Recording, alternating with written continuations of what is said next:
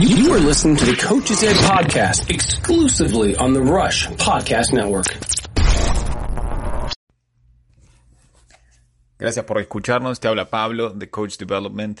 Vamos a hablar en esta segunda parte de nuevo con Fernando Bocha Batista, el entrenador nacional de Argentina en el SUB20 y SUB23. Y ahora sí nos adentramos mucho más en la metodología de entrenamiento y en la preparación para competencia de un seleccionado del tipo. Así que no te lo pierdas, que se viene un montón de cosas interesantes. Gracias. Como una sesión de entrenamiento. ¿Te puedo hacer una pregunta? Sí. Me parece súper interesante. Está bueno porque vos me estás diciendo, en un torneo por ahí tenemos 20, 25 sesiones de entrenamiento, de preparar. Y lo digo desde mi experiencia, incluso como entrenador, ¿no? A veces uno te empieza a armar el equipo y yo de golpe anoté 155 cosas que creo que hay que trabajar. ¿Cómo priorizas? ¿Cómo forman esta metodología de entrenamiento? ¿Cuáles son los factores fundamentales? ¿Cómo te aproximas, digamos, a ese planeamiento? Yo creo que cuando tenés ese tiempo limitado, porque vos como entrenador le debe pasar a todos, siempre te quedás con algo como pareciera que, me faltó algo. Sí. Siempre me faltó algo. Siempre. Primero, como te dije antes, de la metodología tiene que ser lo más simple y lo más claro posible, para tratar de llegarle al jugador dentro de, como cada uno viene de su forma. Y después ir con etapas. Trabajamos mucho de la parte defensiva para ir de atrás para adelante, ¿no? Es decir, nos invocamos en la parte defensiva, nos dividimos el trabajo. Yo estoy con la parte defensiva, Damián está con la parte de volante o volante ofensiva junto a Esteban, y nos vamos dividiendo, lo vamos haciendo por zonas. Como decimos, se trabaja lo analítico, es decir, las coberturas, las basculaciones, después los drills de definición, los movimientos de ataque, y después lo hacemos global, que lo juntamos todo para tratar de desarrollarlo en ese trabajo principal, que es lo que se ve acá. Nosotros hacemos la activación con el profe, todo lo que es la parte de entrada en calor, de movimiento, de carrera. Pasamos al trabajo principal, que ahí empezamos ya a llevar a todo lo que es la ronda de pase, un juego de sistema que nosotros lo llevamos adelante, que es muy parecido a lo que después queremos llevar en el campo de juego, a los drills de definición, a los trabajos de cobertura. Eso se hace la parte más analítica, y después ya vamos al trabajo principal, que es donde empezamos a unir todo lo que es la parte táctica, ya sea ofensiva, defensiva, y después llevándolo al trabajo de un reducido o de situaciones ya más reales de partido, ya sea o podés hacerlo con un equipo que no sean lo mismo, así los dos que vos tenés, es decir, en este caso un sparring o de otra división, para que los dos equipos que vos tenés, las dos categorías, trabajen de la misma manera, y la idea de lo que vos querés, ya te digo, desde lo ofensivo y trabajar las transiciones, llevando a cabo todo lo que trabajaste en la parte principal 1, ¿no? Que todo eso lo juntás después en la parte principal.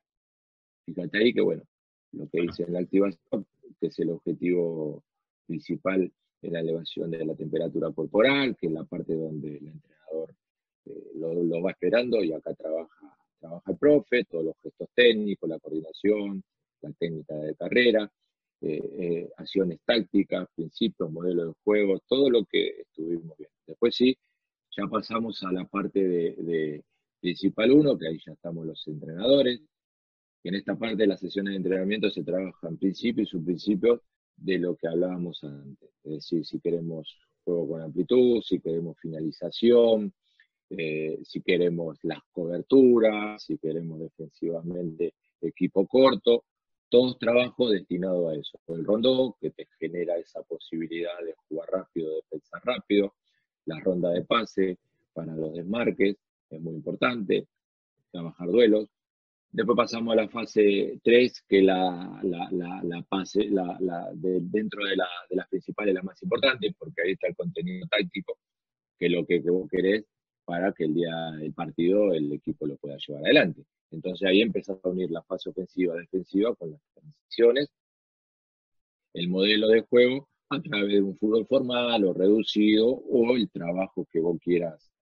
Y después, bueno, entramos a la parte de calma. Este es un trabajo de ronda de pases, que podés tener millones de rondas de pases, pero acá lo importante es lo que se trabaja con 6 jugadores, y lo podés poner de a 2, o podés poner otro dibujo de distinta manera de hacerlo, pero acá trabajar lo que es el pase de borde interno, el desmarque, salir de la figura, el control. Lo importante es la precisión. Yo digo que el pase con la inteligencia y el control es lo más importante que tiene que tener un jugador de fútbol, porque vos, para llegar al arco rival, si querés llegar bien y con pelota dominada y de buena manera, tenés que hacer buenos pases. Es muy difícil. Podés llegar de un pelotazo del arquero, pero es una llegada sucia. Ahora, a través de los trabajos de activación, de la fase principal 1, todo lo que es ronda de pase, tratar de salir de la marca. Trabajamos los duelos en sectorizado, cosa de que el que controla encare, pero fíjense que nosotros trabajamos el que va a recepcionar, el que va a marcar, trabaja la situación del cuerpo. La situación corporal es muy importante, porque el que defiende después va llevando al que viene con pelota para donde quiere. Entonces el trabajo es tratar de estar dentro de una vez de esa zona de defensa, que no pase. Y acá estamos trabajando defensa y estamos trabajando también en ataque para los duelos, ¿no? En esos 1 versus 1. Y lo importante es que trabajan todos, porque cuando vos haces una presión o estás atacando en zona alta, el delantero tiene que saber presionar, el delantero tiene que saber marcar, el delantero tiene que saber llevar al rival para donde quiere. Y lógicamente después los de zona media y zona baja, en este caso los defensores, son los que tienen que... Estas cosas, digo que hay que trabajarlas mucho, porque uno parece en esos trabajos tontos, pero no son tontos, porque uno posiciona el cuerpo, va llevando al rival para donde quiere. Y esto es un trabajo que lo hacemos desde... Como dice un colega mío, ¿cómo podés esperar que haya un buen funcionamiento de línea con 4 jugadores si no conocemos si no somos buenos en los conceptos de 1 contra 1, ¿no? O sea, el fútbol hay que construirlo. Y lo bueno, que vos fíjate que nosotros hacemos trabajo en selección, y que yo digo, cualquiera dice, uy, vos haces trabajo, no sé, loco, que viene allá, se tira uno, vuelven. No, y todo terminan en trabajos claros que al jugador le queda mucho más fácil. Entonces, eso digo, y hasta el último día hay que trabajarlo. Esto es un trabajo que nosotros en el preolímpico lo hacemos, y lo hacemos en los torneos, que vos fíjate que esto es a la previa del partido. A veces lo hacemos a la mañana, si trabajamos a la mañana para estirar, o el día anterior como activación. Y no solo trabajamos el saque lateral, que a veces, viste, te pasa que el que juega mercado de punta está acostumbrado. A veces hay un lateral que va a sacar cualquiera y lo saca mal, por apurado. Sí. Entonces, trabajamos el saque lateral, que es un trabajo lúdico, y después el cabezazo dentro de ese cuadrado, y que se acostumbre a meter. Y dentro de todo es un juego. Vos fíjate que van saliendo y vas trabajando el lateral, el cabezazo. Y hasta te diría que si en algún momento algún arquero, como pasó ayer en un partido del Sevilla, tiene que ir al arco, como le pasó a Ocampo, y va al arco, pero no, eso lo hacemos más que nada como un juego. Pero fíjate que tienen que cabecear con parietales, tanto derechos como izquierdos. Y estos son todos trabajos que en la posibilidad que vos lo tenés para trabajar la técnica, hay que hacerlo, porque esto, lo que digo siempre, la técnica se trabaja hasta el último día que sos jugador. Hasta el último día mejorás. Es mentira que no, yo ya tengo 23, 24 años y no, ya estoy en primera y ya hice todo. No, hasta el último día. Si Messi hace 5 o 6 años empezó a hacer goles de tiro libre y antes no lo hacía, es porque todos los días se habrá quedado a patear tiro libre para ponerlo en el ángulo. Y si lo hace Messi, que nos queda de él para abajo a todo lo que juega al fútbol, ¿no? Y dentro de la metodología que nos vas contando, porque voy viendo cómo pasás de de actividades que son de tipo analítico a otras que son de tipo global. ¿Tenés alguna regla en específica en cuanto a decir, ok, para mi trabajo principal número 2 ya muy difícil o muy raro que vaya a hacer alguna ejercitación analítica o no? No realmente depende. No, depende, va variado, depende de lo que querramos nosotros. Cuando estás en selección también a veces tenés que ir trabajando las cargas de trabajo, ¿viste? De Claro, los jugadores. claro, Porque diferente en un club que vos podés en un club. Vos jugás el domingo, vos el lunes empezás a armar la planificación y vos acá, recibís el jugador el lunes, por ahí el jugador jugó el domingo, claro, algunos jugó el claro, sábado y otro jugó el viernes. Entonces el claro, profe tiene que ir manejando las cargas, tratando de porque lo más importante el jueves devolvérselo al club de la mejor manera para que juegue el domingo. Entonces complejo. a veces tenemos que un poco complejo en el manejo de cargas, que eso el profe lo hace muy bien y de acuerdo a, por eso a veces la planificación y lo que queremos no es lo ideal, porque a veces tenés que ir cambiando sobre la marcha, ¿no? Por esta situación. Claro, claro. Después nosotros, como siempre tenemos una manera donde vamos, o en el medio mismo que está marcada, cómo marcamos por sectores la cancha, como dice ahí la placa, y nos gusta tener la cancha marcada así, ¿por qué? Porque si vamos a jugar en un equipo, nuestra idea de juego es un equipo corto, tratar de jugar en 30 metros, y si tenemos que jugar en zona media, sabemos que la defensa se va a parar en la zona, en la línea amarilla, y la delantera se va a parar en la otra línea amarilla de ataque, y ahí estamos en un equipo de 30 metros y esperamos para tratar de jugar. Después, si queremos jugar en presión de ataque, la defensa se va a parar en mitad de cancha y ya la delantera ya se va a parar cerca del área delantera. Y si nos están atacando, sabemos que marcamos la zona media con la zona baja y tratamos de hacer muchos trabajos desde la línea media defensiva para que el equipo trate de pararse ahí como referencia, por eso lo marcamos y después el jugador le va quedando en la cabeza para no jugar muy cerca de nuestro arco, ¿no? Cuanto más lejos de nuestro arco estás, y después dividimos las bandas, ¿no? Dividimos Claro. las bandas para trabajar 2 versus 1, 1 versus 1, porque es muy importante generar la banda. Los detalles que hacemos para presionar, los detalles que trabajamos para presionar. Nosotros, como te decía antes, no solo detalles de lo que es el afuera de la cancha, sino que, bueno, muchos van a decir, este es un detallista, pero hincho mucho con eso. Nosotros le decimos muchas veces a los chicos que cuando, viste que, vos fijate que va todo de la mano. Antes, no pasar de largo, cuando hacíamos los trabajos de duelos mano a mano, ese trabajo no pasar de largo, frenar. Vos fíjate que en esa jugada lo que te genera una situación de pasar de largo termina en un gol. Otra situación, cuando vos vas a presionar, llegar, frenar, ver lo que va a hacer el rival, fíjate en esta situación, Capaldo, el chico de Boca, presiona muy fuerte, muy agresivo, pasa de largo, pensalo si hubiese frenado la reacción del arquero, ¿no? Son Totalmente. situaciones que son esos detalles que vos, a través de los trabajos, lo vas mejorando. En el Mundial de Polonia, también lo mismo, el lateral nuestro izquierdo sale desesperado, en vez de esperarlo, de llevar a que el equipo se vaya juntando, no, pasó de largo, y el pasar de largo te genera una situación del rival que vos no sabés dónde puede terminar. Se puede ir afuera, la puede ganar el arquero o puede sacar del medio.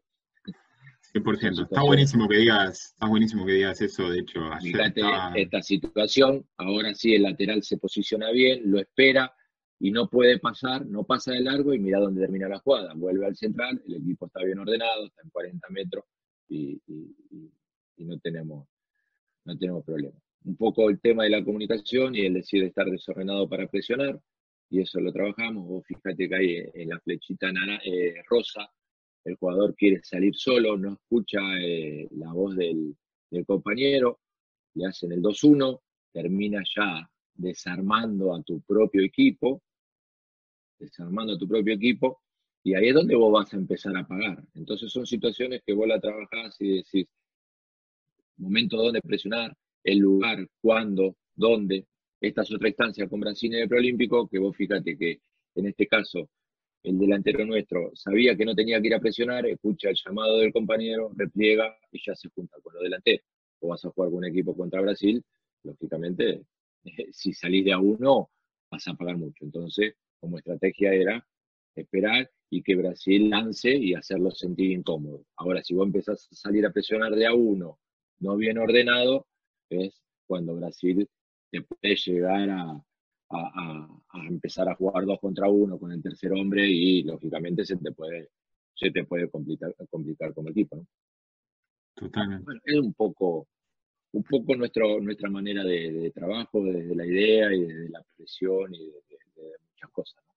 Me Lógicamente. encantó. Te puedo hacer una pregunta desde un plano bastante Sí, táctico, pero me generó curiosidad cuando mostrabas cómo dividen el campo. Eh, que está muy bueno, y viste, hay entrenadores que los dividen de distintas maneras, hay gente que le gusta mucho hablar de los medio espacios y cuestiones similares. ¿Qué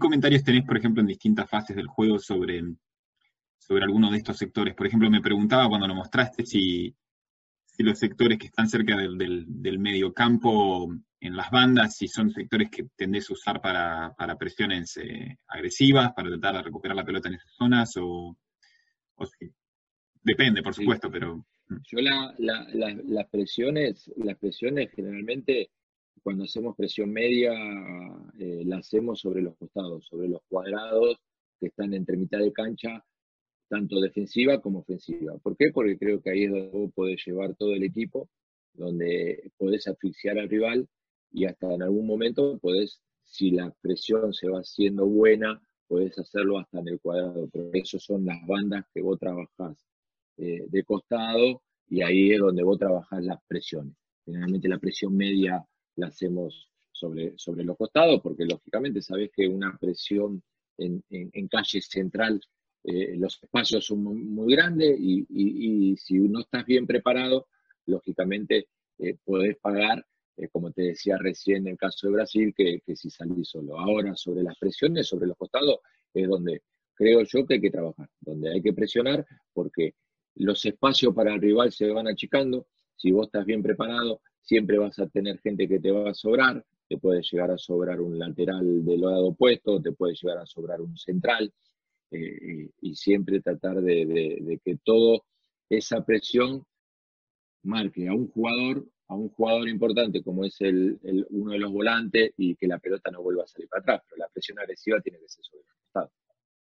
100%. Por eso marcamos, y nosotros cuando trabajamos presiones, trabajamos achiques, siempre con la cancha marcada para que le quede al jugador la referencia después. Lógicamente, cuando va al partido no está la cancha marcada, pero ya le va quedando referencia de dónde tenemos que salir a presionar, dónde cuando Sí, la sí, sí. pérdida, dónde lo hacemos. No, ayuda un montón. Tenemos distintos trabajos y eso después al jugador le va quedando, ¿no? Ayuda un montón. De hecho, noté que cuando estabas mostrando incluso las actividades de uno contra uno, también las tenías espacialmente en las zonas en las que suceden, en el campo, y está bueno, porque eso ya genera una Porque referencia. cuando vos haces, no es menor el trabajo dónde lo vas a poner, porque cuando vos haces esos trabajos de duelo, generalmente cuando lo haces en banda es mucho más fácil. Yo digo que, Mm. lógicamente, es un duelo, pero el defensor, si es inteligente, si es vivo, yo siempre digo que si vos lo vas acomodando, si vos lo vas dejando entrar para zona media, el campo es mucho más grande. Ahora, si vos lo vas acomodando y lo vas llevando para el lado de la línea, Claro, cada vez más chico se le va haciendo el sector al jugador claro, o al claro. delantero. Y ahí vos tenés mucha más posibilidad de recuperar la pelota o de última sacarla afuera, ¿no? Ahora, por zona media, el campo es mucho más grande, por eso nosotros los trabajos lo hacemos en zona media para que ellos también vayan teniendo referencia. Cuando digo, vos salís a presionar, te viene un jugador y la posición corporal, un pie adelante, un pie atrás, pero vos también que seas referencia a dónde está tu arco, dónde está tu arco, porque son todas situaciones que vos trabajas de partido, que después la ves en cancha, la ves el día del partido. Entonces, en el entrenamiento son situaciones todas de partido.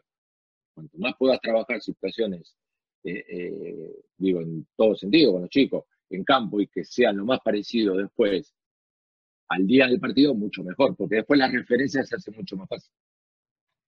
Está buenísimo. Yo puedo hacer preguntas toda la tarde, pero no quiero volver a nadie loco. Y sé que hay gente que está preguntando, así que le voy a dar un poco de espacio a los demás. Eh, Déjame que, vamos a ver, tenemos gente preguntando, déjame ver. Héctor Hernández nos pregunta, ¿qué sistema de juego te gusta para la selección hoy en día? Mira, yo no soy de atarme a un sistema de juego. Lógicamente, tengo dos que lo he trabajado. No digo que no creo en los sistemas, pero a veces el sistema, porque vos podés programar todo, pero después el jugador se mueve dentro de la cancha. Y cuando se empieza a mover, te cambia el sistema a veces, ¿no? Esto dijo una Y vez muchas veces. Basile, ¿te acordás? Basile una vez dijo, le dijeron, no juega 4-3-1-2, y él dijo, sí, pero después los jugadores se mueven, dijo. Bueno, yo estuve en una charla que estuvo Basile, que son anécdotas muy lindas, que son de referentes tipos yo soy muy respetuoso de escuchar todas esas clases de gente por la historia que tuvieron, ¿no? Y él, en la charla que yo estaba, me acuerdo, en un almuerzo, porque mi hermano era el técnico en ese momento de la selección y él estaba. Él dijo, yo nunca perdí una charla técnica. Las gané todas las charlas técnicas. Las movía para acá, iba para allá, desbordábamos, tirábamos el centro. El problema era cuando empezaba el partido y se movían los jugadores. Cuando se movían los jugadores ya estaba el problema. Y muchas veces pasa eso, no es notable.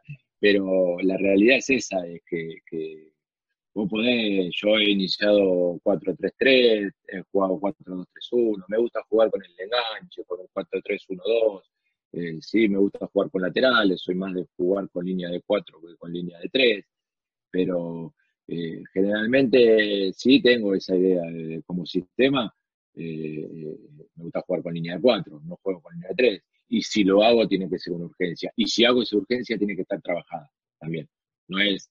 Porque generalmente siempre, si vamos a jugar línea de 3, vamos perdiendo 1-0, vamos a hacer un cambio, sacamos el lateral.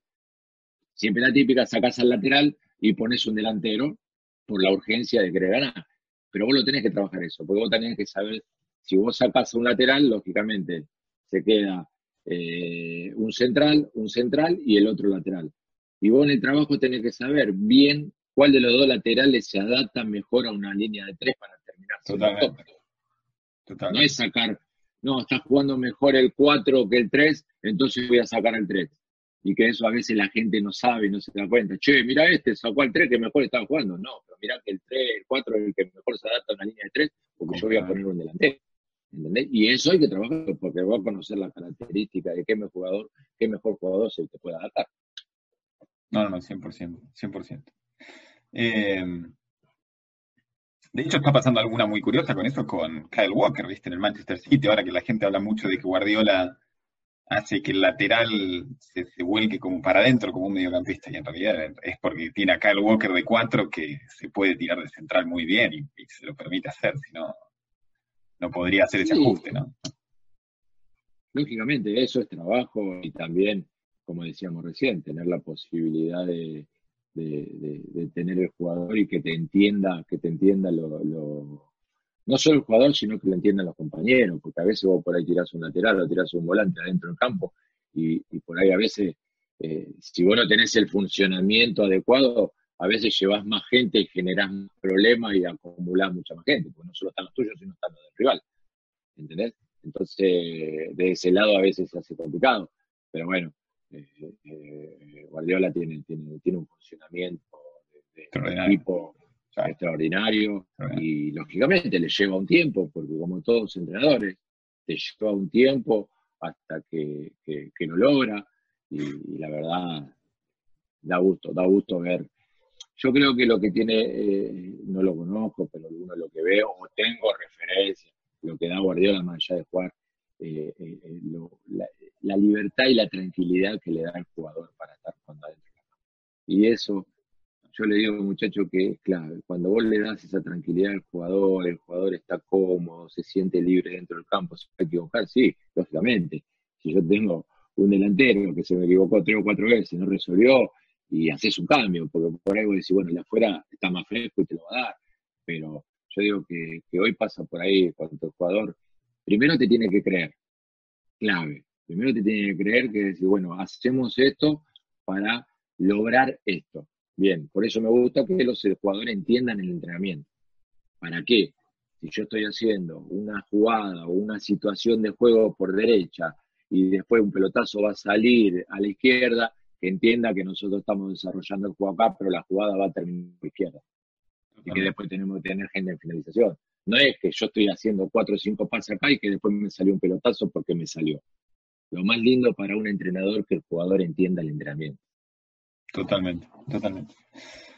Pregunta Alonso Saavedra, un colega, ¿cuál es tu opinión? Algo que pasa, te doy un poquito de contexto con esta. Algo que pasa mucho en Estados Unidos es que no es como en Argentina, de que arrancamos jugando en clubes de barrio, muchas veces se juega mucho futsal, se juega mucho indoor, acá no es tan así. Entonces él pregunta si consideras que el futsal, digamos, sobre todo lo que es indoor, es importante para la formación del jugador. Sí, nosotros tenemos el famoso baby fútbol, que yo me inicié ahí y hasta dirigiendo ahí. Y yo digo que tanto el baby fútbol como el indoor o como es el futsal es bueno porque te acelera la toma de decisiones. Cuando vos jugás en espacios reducidos, en campos reducidos, a ver, nosotros cuando vos ya estás trabajando en cancha grande y muchas veces haces trabajos, decimos, de un trabajo de 4 versus 4, de 5 versus 5 con un comodín, estás trabajando en un espacio reducido como si fuera un futsal o fuera un baby fútbol o fuera un lindo. Lo mismo, nada más que achicar los espacios en la cancha grande. Y ahí, ¿qué es lo que te lleva? Que para mí es muy importante. La toma de decisiones rápida, el jugar, como yo le digo muchas veces, con el que veo. A veces no es jugar, hacer la jugada más linda para decir, bueno, metí un pase rápido, no. Juega con el que veo, que de última ese pase lo va a hacer tu compañero. Si yo estoy de espalda y quiero dar un pase de izquierda a un jugador que está complicado, no, si tengo el más cercano mío, juego con el que veo, ese es el que tiene que resolver al otro. ¿Por qué? Porque juegas mucho más rápido, tomas decisiones mucho más rápido, te hace agilizar el juego. Y vamos un poco a lo que hablamos siempre de las capacidades técnicas. Vos jugás borde interno, borde externo, controles, si estás de espalda apoyás con el compañero. Eso es muy bueno, eso es muy bueno. Yo digo que todos los días ese famoso reducido, ese famoso indoor, no tendría que faltar en la preparación, porque eso lo hace mucho más rápido y más ágil al jugador y en este caso al chico. Totalmente. La velocidad de toma de decisiones, ¿no? Tan importante dentro del entrenamiento. Vos fíjate que hablamos, por ejemplo, yo el otro día estaba viendo, yo me apasiona, estaba viendo el partido que más allá del resultado, no sé si lo vieron, del Manchester City y el Liverpool, le terminó ganando el Manchester por varios goles, pero los primeros 30 minutos de ese partido es, viste, para decir, bueno, yo no tomo alcohol, pero decir, me tomo un whisky, un habano y mirá ese partido, una precisión, un toque, la pelota, un ruido haría la pelota, yo, como decía un técnico mío, cuando vos va bien, la pelota se pone contenta, se va riendo. La pelota se va riendo, ¿entendés? Y eso, ¿viste? Y es como jugar, pareciera que jugaban en espacio reducido, estaban 3, todos contra 1, papá, y salía para el otro lado y lo mismo. Y cuando vos lográs eso, o por lo menos no es tan fácil, pero que a nosotros nos gusta este deporte y verlo es lo más lindo que hay. Pero ahí te vas dando cuenta, ¿no? Y cada vez más dinámico, cada vez más rápido nuestro fútbol. En cualquier lado, en cualquier liga. Sí. No, está buenísimo eso que decís. Además, mira, ahora 2 semanas estábamos hablando con otro argentino, de hecho, se llama Juan González Mendía, no sé si lo conoces. Él quería venir hoy, me dijo que tenía justo que dar una capacitación en un curso.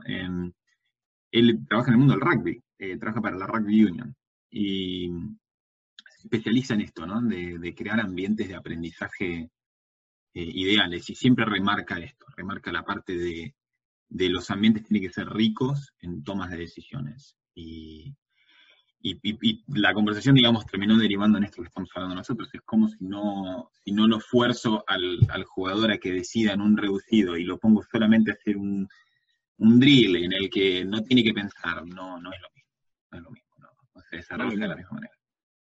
No es lo mismo. Y ahí es donde nosotros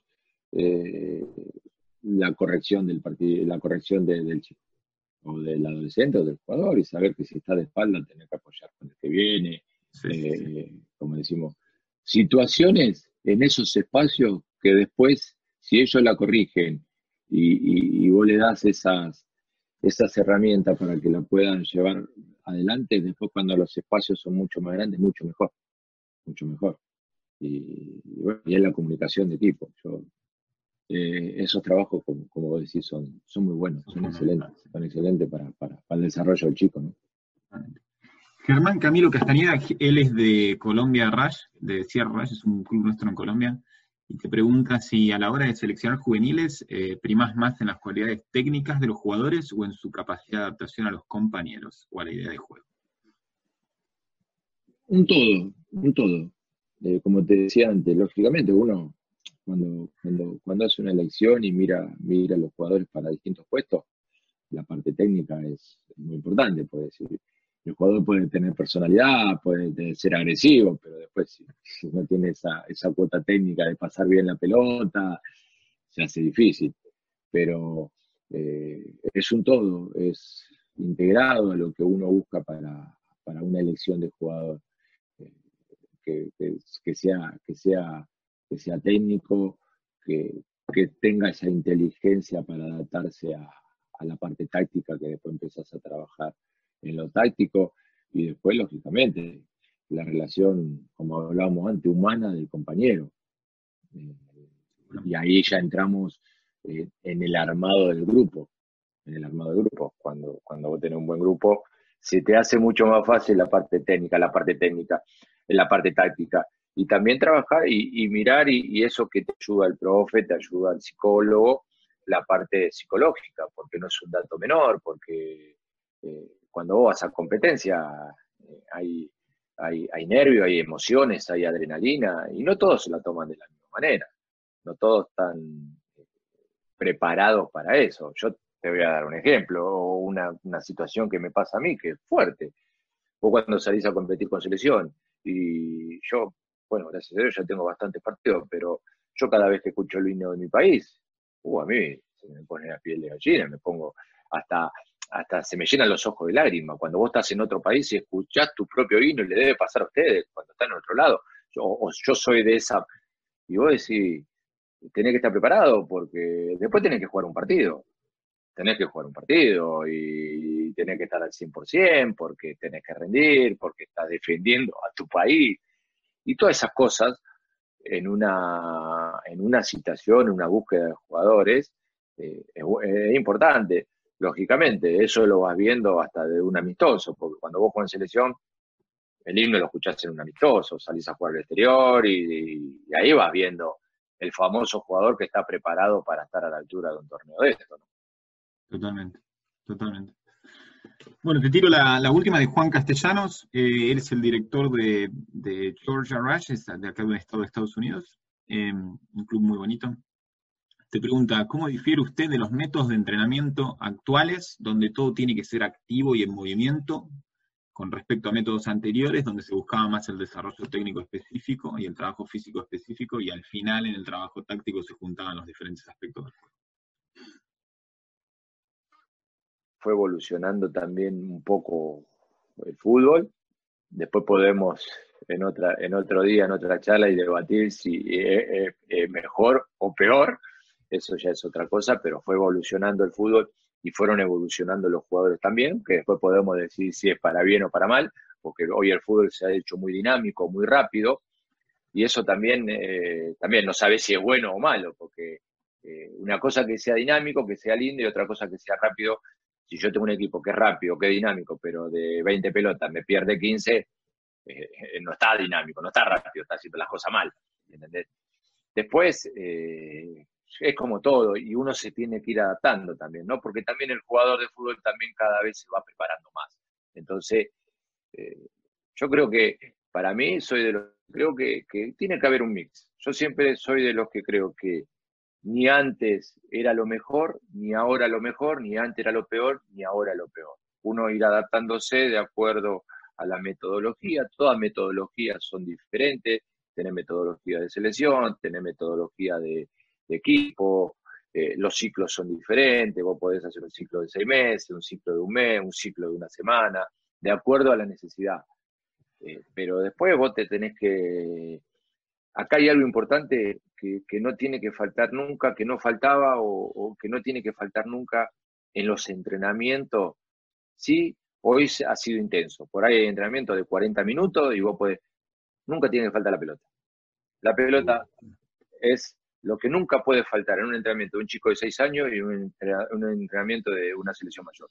Porque a la larga es lo que jugás. Y eso es lo que te va haciendo mejorar. En todo sentido. En un control, en un pase, en un cabezazo, en buscar un espacio. Vos el espacio te lo buscás ¿para qué? Para encontrar la pelota. No es que te busca un espacio, te lo buscás para encontrar la pelota o por ahí generás un espacio para un compañero, pero ¿dónde va a terminar el compañero? Con la pelota. Entonces lo único que no puede faltar en nuestro entrenamiento, creo yo, es la pelota.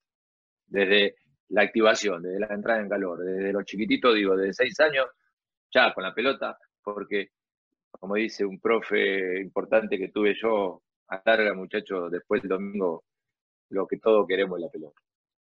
No, sin duda. Y quizás un poquito, ¿no? Y eso ya es una opinión mía nomás, ¿no? Pero digo, a veces creo que la gente se enfoca mucho más en tratar de probar si el dogma es correcto o incorrecto, que en realidad focalizarse en la aplicación del dogma, que termina siendo más importante, ¿no? Es decir, extremizarlo, ¿no? Pero es decir, creo que todas las metodologías, todos los aproximamientos se pueden usar, y hay gente que es excelente en uno y hay gente que es excelente en otro, y está buenísimo, ¿no? ¿Qué problema hay? Todo es válido, de todo aprendemos, porque de todas las metodologías uno siempre va aprendiendo y va sacando después para la idea que quiere uno, planificación de lo que sea, y lo lindo que tiene este deporte es que nadie tiene la verdad. Totalmente. Nadie tiene. Y lo importante es que todos tenemos que trabajar, todos capacitarnos cada vez más. Sí, muchas veces, y como decíamos, el otro día tuve una charla muy buena con Escola, el jugador de básquet, y dice, nosotros los deportistas o los entrenadores, nos preparamos, todo, y lo que tenemos que tener en la cabeza ya de chicos es que vamos a perder más de lo que vamos a ganar. Completamente. Vamos a perder más de lo que vamos a ganar, es la realidad. Entonces tenemos que prepararnos también para eso y no nos tiene que desviar. Él decía eso, me lo llevaba a algo bueno porque me decía Jordan, es terrible. Yo creo que empecé a ver el básquet después de Jordan, o lo veía, pero después de Jordan, pero dice, qué locura, ¿no? Jordan tiene 6 anillos, ganó 2, pero jugó 16 años en la NBA, quiere decir que perdió 10. Claro. Jordan perdió más de lo que ganó. Totalmente. Entonces Y es Jordan, y vamos a perder más de lo que ganamos. Totalmente. Pensé lo mismo cuando decías lo de si me pongo a pensar mucho en que me echen porque no salimos campeones en divisiones juveniles, ¿no? Y pensé lo mismo, dije, y si sale campeón uno solo, los otros 19 pierden, ¿qué vamos a hacer? No me puedo hacer mucho más la sangre por eso. Yo no estoy de acuerdo, aunque muchos por ahí, viste, amigo mío, y el Cholo Simeone te dice, no, yo segundo, es el primero de los perdedores. Pucha, si hay un torneo de 34 selecciones y yo llegué segundo, mamita, quedaron muchos atrás, lógicamente. ¿Sabés qué? Algo importante es trabajar y estar preparado. Yo, una de las cosas que veo a Alemania, por ejemplo, Alemania trabaja siempre de la misma manera y Alemania está preparado. Siempre vos vas a ver, está preparado. Todos decimos, che, Alemania llegó entre los 4 primeros, no salió campeón. Al otro mundial, otra vez Alemania siempre está preparado. Sí. Por ahí un año se abrió la ventana y se metió Alemania, salió campeón.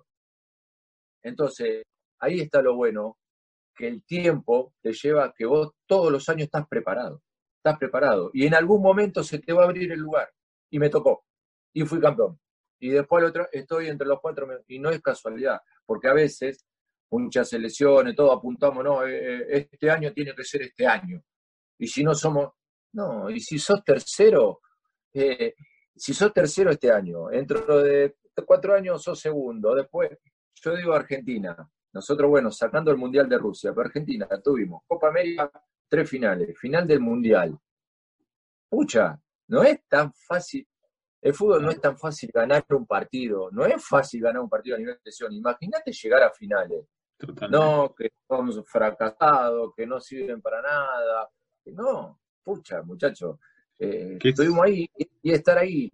Tuvimos la mala suerte del último Mundial, pero yo no tengo duda que si vos te mantenés en esa franja de los 4 o 5 mejores, terminás ahí, en algún momento se abrió la ventana, te metiste vos y lograste el objetivo. Totalmente. La gente se olvida de esas cosas, ¿viste? Se olvida de esos detalles. Se olvida que España en el 2010, cuando sale campeón, pero 5 minutos antes que haga el gol Iniesta, saca de Casillas una pelota con el taco de la definición de Robben, y si esa iba 3 centímetros más al costado, sale campeón Holanda.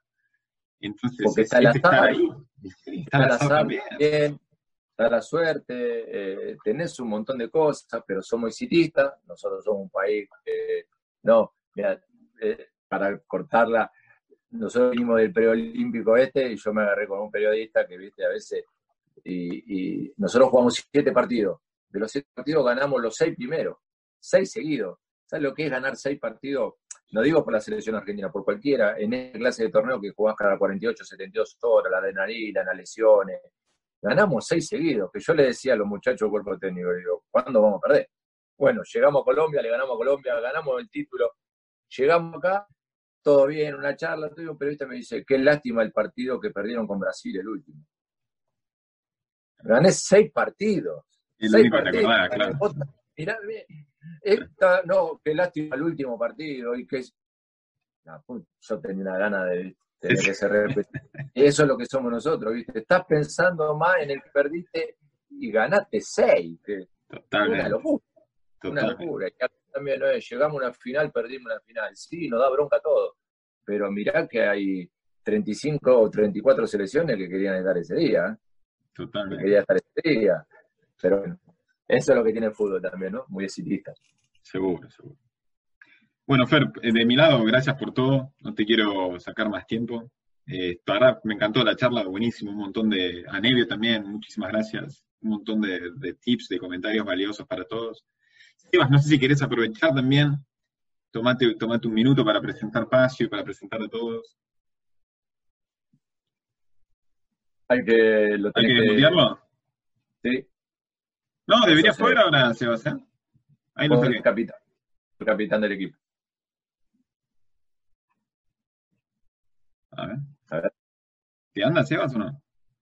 Espera que sí, ¿no? Escribilo. Ahí está. A ver, ahora. Ahí está, ahora sí. Ahí está. Bueno, no, nada, simplemente no quiero robarles mucho más tiempo. Primero agradecerte a vos, Pablo, y a través tuyo a Rash por la confianza. Nosotros les cuento brevemente, con Fernando, con el Bocha, empezamos esto viajando, hicimos clínicas allí en Estados Unidos, no sé si hay mucha gente que está en Estados Unidos en la audiencia, pero bueno, haciendo clínicas de campo, y bueno, y a raíz de toda esta situación de pandemia que nos confinó, estamos haciendo estas charlas. Nos encuentran en nuestro perfil de Instagram, que es paciu.arg. Ahí tratamos de ofrecerle todo este tipo de charlas y contenidos, sobre todo a gente que está en la formación del fútbol. Por eso, bueno, Pablo, te agradezco y espero que sigamos haciendo cosas juntos. Y al Bocha, que es un poco nuestro padrino, obviamente que también. Espectacular, Seba. No, gracias a ustedes.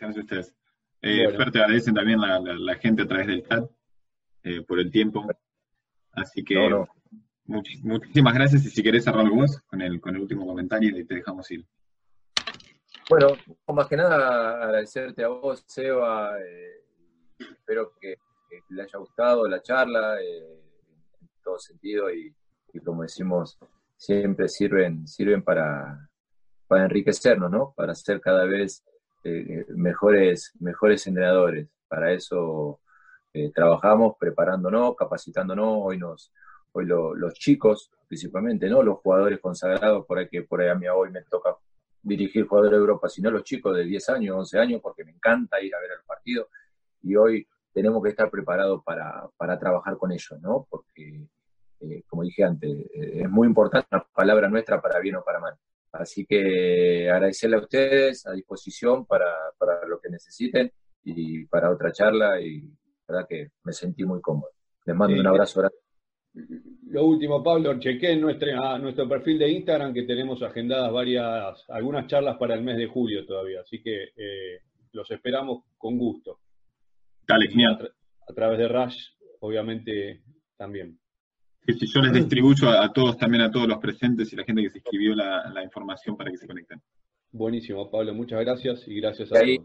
Ahí tenemos, Eva, la charla, que más la idea del juego, cómo planificamos una idea ya con más videos, y a mí yo no tengo problema en mostrar y cómo trabajamos, porque para cerrar digo que el fútbol, gente, no hay misterio. El fútbol no hay misterio, todo aprendemos. Sí, a veces hay mucho misterioso. Thanks for listening to Coach's Education exclusively on the Rush Podcast Network.